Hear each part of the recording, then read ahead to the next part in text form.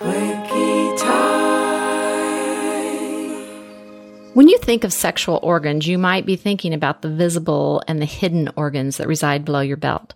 But our biggest sex organ is actually our brain. Yes, you heard me right. The brain is the powerhouse of the body.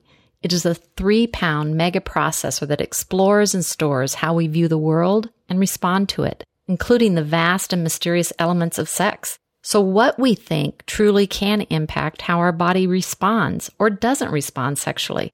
So much of how we view our body comes from what we have absorbed through our early years and, yes, our culture. Let's try a simple experiment. Take a moment. Think about your belly button. Yes, I mean your belly button. Is it an innie? Is it an outie?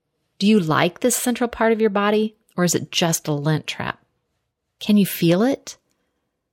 Befriending our body is an act of engaging with our sexuality, and it begins with how we think about our bodies and all of our body parts. If you want to care about your sexual engagement, my question is, are you caring for your brain and how you think about your body? Quickie tip today, let's keep our brains healthy. It really makes a difference in how we engage with our bodies and with someone else's body. Quickie time.